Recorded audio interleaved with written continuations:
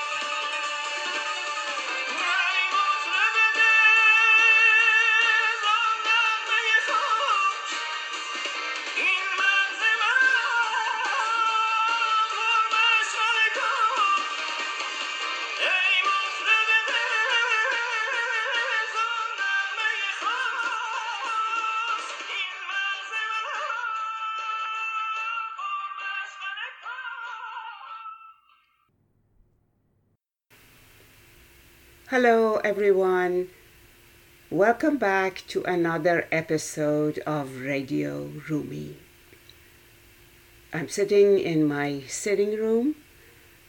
It is a Friday afternoon, rather late afternoon, in the beginning of the fall season, and my gray cat Shadow is sitting right next to me. I'm enjoying her company and hoping that she will not make a big sound by dropping something or jumping or making a loud meow, and be a part of our conversation quietly. Talking about conversations about Rumi, I must say one of the funnest parts of preparing these podcasts is for me to think about what am I going to talk about this time. And believe it or not, this is not a question because there are a shortage of topics, but on the contrary, because there are so many things that we can be talking and thinking about that picking a topic is rather difficult. With that in mind, I decided this time to speak with you about God in Rumi. Or maybe we can put it as Rumi and God. Now, part of the reason why I'd like to talk about it is because there are so many different views about him. He has become quite a global figure, as I'm sure you all know. And many people ask themselves, did he believe in God? If he did, how could he remain such a universalist? In the sense that it seems like what they believe in or do not believe in is totally in line with what he's telling them. Or sometimes people ask themselves, what did he call God? How did he imagine God if he believed in God?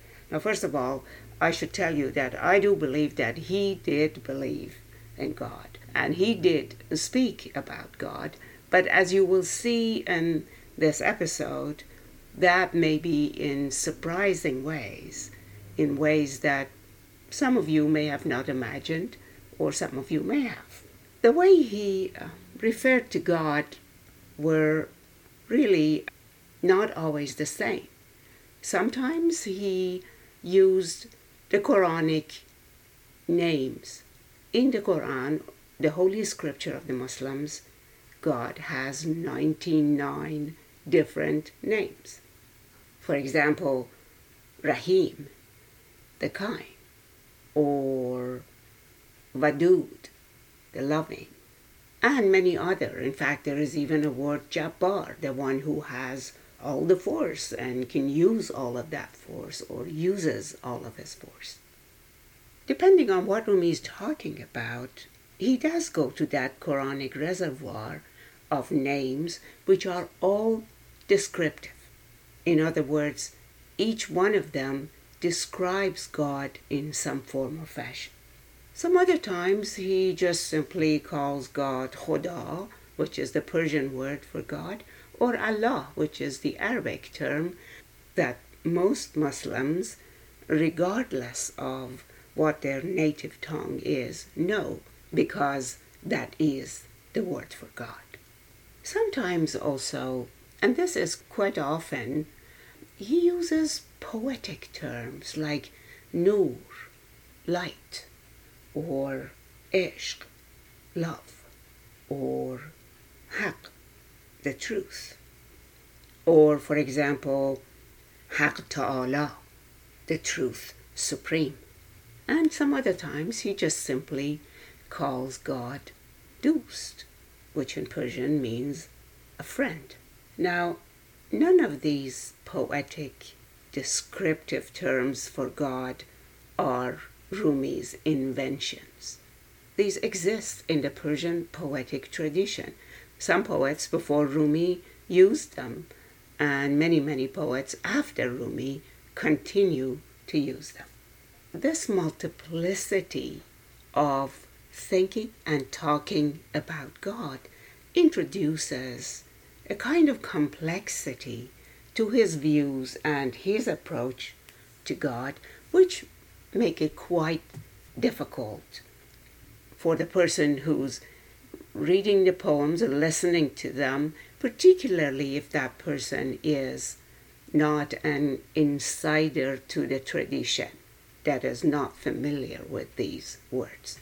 Sometimes translators try to smooth out these concepts that might be unfamiliar or a little bit confusing to listeners. I think that we should keep these complexities, in part because they say a lot about what he thinks about God, but also because they're extremely rich and layered. And the way he chooses to use these particular references to God depend very often exactly on the kind of subject that he is speaking about.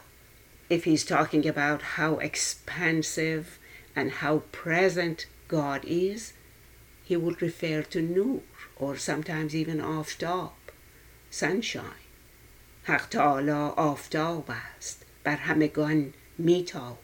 God, Haq Ta'ala, the truth supreme, is the sunshine or the sunlight. He shines on everyone. And some other times he may be talking about love and separation. Then he would use the word ishq or dost. But I want to point to something else, which I think is probably even a bigger difficulty in dealing with these aspects of God as Rumi talks about them. Maybe this is not a difficulty, and in fact is a very fascinating and enriching trait of his work, but nonetheless it introduces complexity. And that is, he expects you the reader, you the listener, to be the discoverer and the decision maker as to what he means by any of these terms. So often he speaks about the fact that we should not just give in to interpreters. Yes, expert interpretation is important. It's kind of a guiding light. But once you expose yourself to more and more reading about a poem, listening to it, following various interpretations, he wants you to take it upon yourself to be that interpreter. And I'm sure you have sensed this earlier on as he talked about other subjects, nothing to do particularly either with God or with holiness, etc.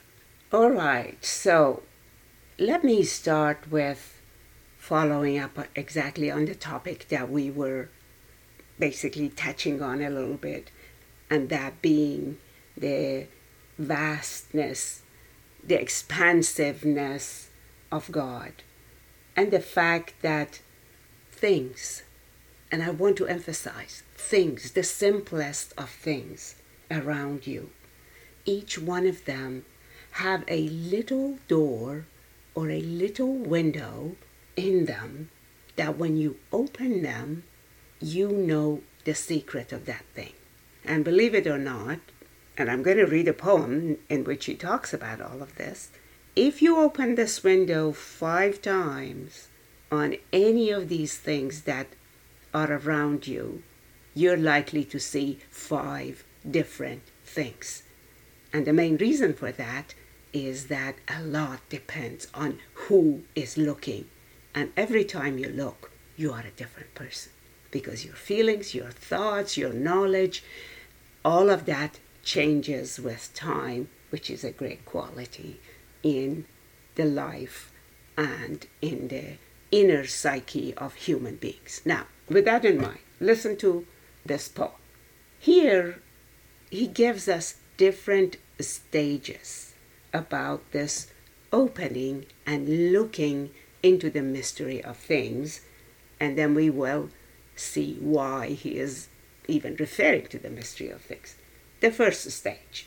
هین که منم بر در برگشا. هین که منم بر در برگشا. بستن در نیست نشان رضا. The line basically says, hey, it's me. I'm here. I'm knocking on the door. Please open it. If you don't open the door on me, I feel you're not happy with me. So in the first stage, we are knocking and we are expecting somebody else, maybe from the inside or maybe wherever, to open the door for us. Then he takes us to a second stage in the same poem. در دل هر ذره تو را درگهی است تا نگشایی بود آن در خفا. In every particle around you, there is a little window. Unless and until you open it, the main mystery and inner meaning of that thing would be lost on you. نه که منم بر در بلکه تویی راه بده در بگشا خویش را. So inspiration, maybe a little inner thought, maybe discovery, because he actually loves discovery and he thinks it's a very important part of our existence. Something inside you tells you you are not knocking. You're the one who's inside. Open the door. So that process of you knocking and expecting to open the door changes completely. And then because this is a difficult concept to sense, to feel, he gives an example. آمد کبریت بر آتشی گفت برون آ بر من دلبرا. So this little matchstick came to a fire and said, come on out, come close to me. صورت من صورت تو نیست لیک جمله توام صورت من چون غطا. So the matchstick, that despite its smallness, in fact, was very wise, said to this big fire, I don't look like you, I'm not the size of you, but my appearance is misleading. In fact, it is like a curtain that covers the reality of me. صورت و معنی تو شوم چون رسی محو شود صورت من در لقا. So the matchstick is still telling the fire, my appearance and my inner meaning are going to totally change. In fact, they're going to disappear. In what? In our true embrace. In our true seeing each other. In other words, the matchstick says, the moment I get close to you, I'll catch fire and then I won't be left in my current existence. I will be you. آتش گفتش که برون آمدم از خود روی بپوشم چرا. So the fire said, oh, I'm coming out this instant. Why should I cover myself from myself? And then the beloved, the God that we are talking about, the holiness, the holy presence, whatever way you choose to describe it, says در دل تو جمله منم سر به سر سوی دل خویش بیا مرحبا دل برم و دل برم ایرا که هست جوهر دل زاده دریای ما. So here he uses a phrase, or rather I should say a word that's very popular in Persian and is very helpful to him here, and that is the word delbar. Delbar means beloved, but literally it means the one that takes your heart, that grabs your heart, that takes it away. So God here says to this being, this person, I am the one who catches the heart. I am the catcher of hearts. So your heart is mine, or I and your heart are made of the same substance, in the same way that the matchstick and the fire were made of the same substance. So that is a very typical way in which Rumi speaks about God's presence in everyone's life. We and God are of the same material, but we have forgotten that. We are so occupied with everything that happens in our lives that we forget our nature. And God says, take this journey, come in my direction like that matchstick, and I am the fire that would light you up, that would become a very important part of your life. Is this journey easy? Is it very obvious? Is it something that we all know about? And talking from Rumi's perspective, keeping his words in mind, he doesn't think that this is an easy journey or too obvious, but he thinks each one of us has a seed of it inside. And the good thing is that he always is trying to give us a key to that treasure house, to that, maybe I should say treasure box inside us that holds that divine, that holds God, that holds the truth, or whatever else you call him.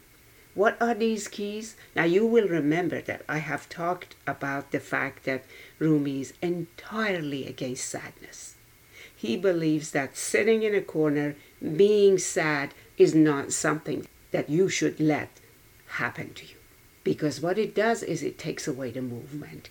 It makes your wings, your body, your muscles, and spiritual muscles all get tired and weak and unable to take off. Which, in order to make this journey, you need to be able to do. So the keys he gives us are joy, happiness, intoxication, which therefore means music, it means laughter, it means love, it means being with friends, it means opening up to the world.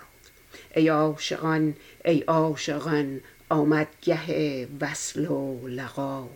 ای عاشقان آمد گه وصل و لقا. از آسمان آمد ندا که ماه رویان الصلا.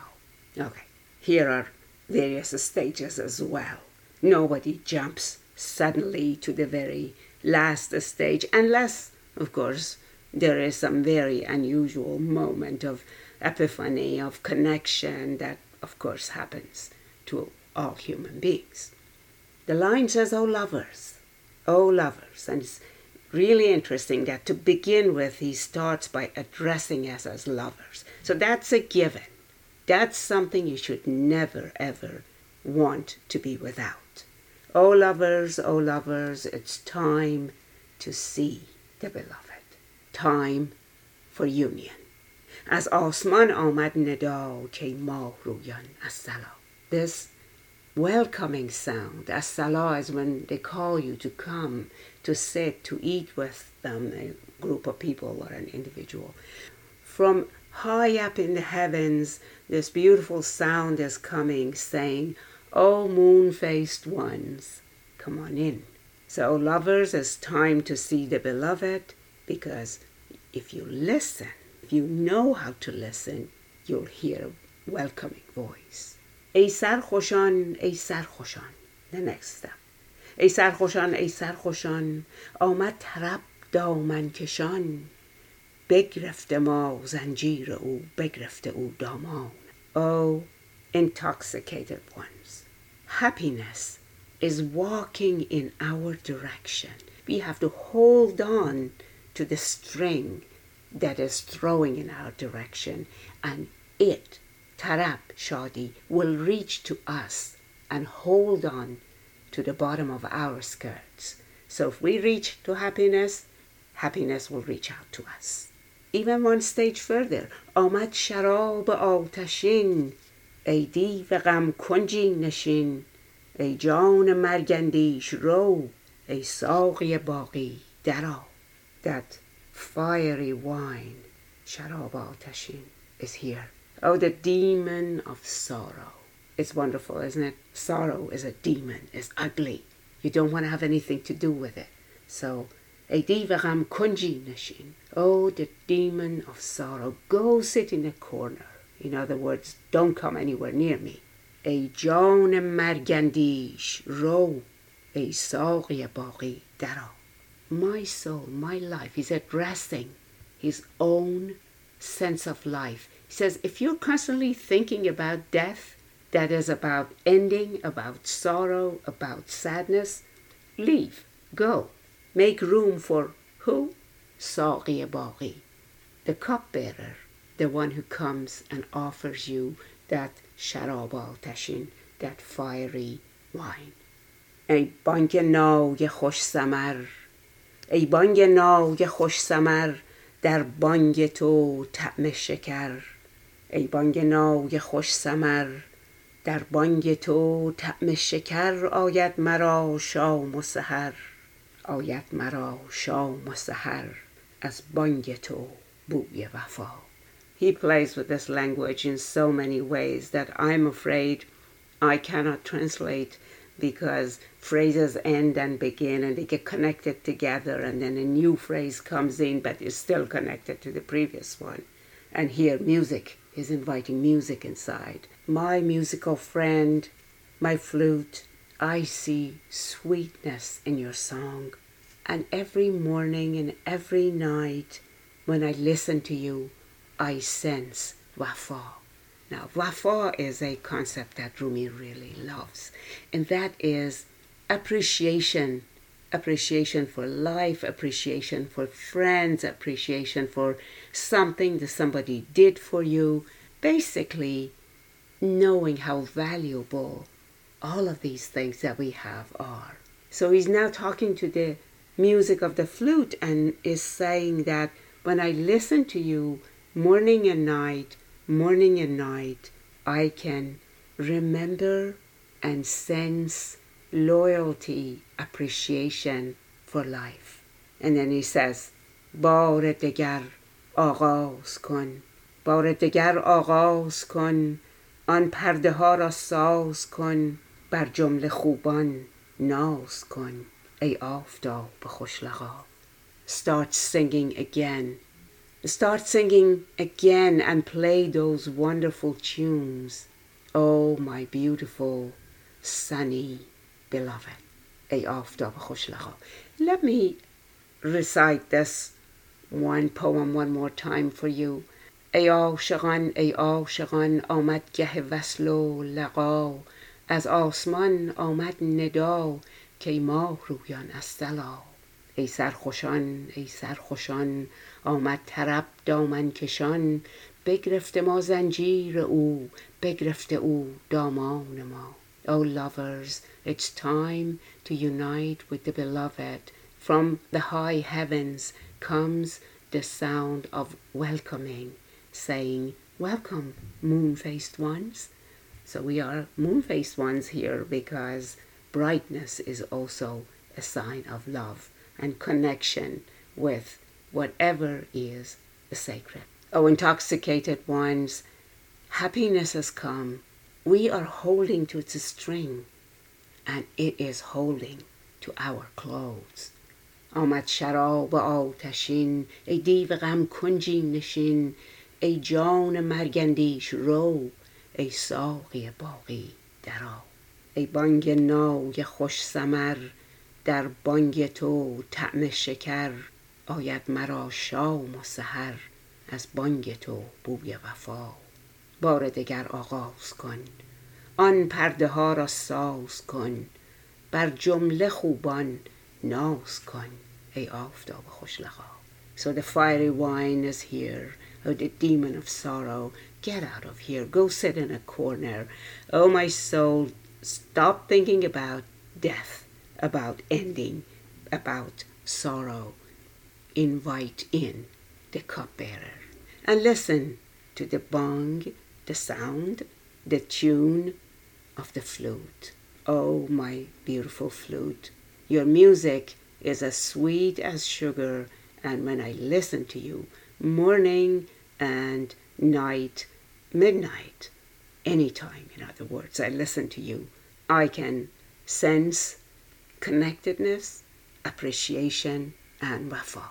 Now, we are actually getting just to the meat of what I would like to say about God, and it seems like I'm already getting close to talking about almost close to half an hour, or maybe exactly half an hour. So let me end with the specific topics that I would like to follow and take us from this beginning that I had with you to the main topic of God are these particular concepts.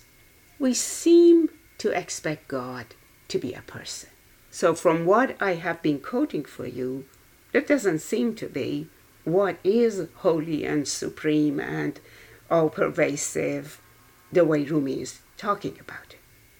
We also seem to expect God to be the one who tells us what is right and what is wrong. And I don't think it would be right to say that Rumi does not have that dimension to his God. Yes, God is the source of justice and goodness, so what we can learn from the guidance that comes from this holy source, what is right and what is wrong. But ultimately, it is us who has to make these decisions. Also, we seem to think about God as the one who rescues us, as the one who comforts us, as the one who punishes us. And as I will tell you in the poems that we will follow in the next episode, which is a continuation of this one, Rumi appears to be thinking about a force of goodness, a force that could be all-pervasive, present, loving, transforming, but all of that depends on if and when we allow it to happen. He sometimes also seems to be thinking about God as a process. I know this sounds a bit strange, but really it seems for him to be thinking of stops on a road, a journey, a process that takes place in our lives, in us. So, with that in mind, I am going to invite you to listen to the second episode of Rumi and God to hear more about this. In the meantime, let me leave you with that beautiful quote again. حق تعالی آفتاب است بر همگان میتابد. The truth supreme, God, is the sunlight. He shines on everyone. Maybe I should say it now after speaking about the fact that we cannot imagine God as a person. But let's get back to Rumi. This force of goodness is the sunshine in our lives. باری جام سبکتر کن تا ذوق آفتاب ببینی. Just take off some of the multiple layers that you're wearing on top of each other. If you do so, you can enjoy the sun. Next time, we will also talk about what these layers may be. Also, we'll read to you many more poems in which he talks about God or manifestations of God as he acknowledges them. Till then, goodbye.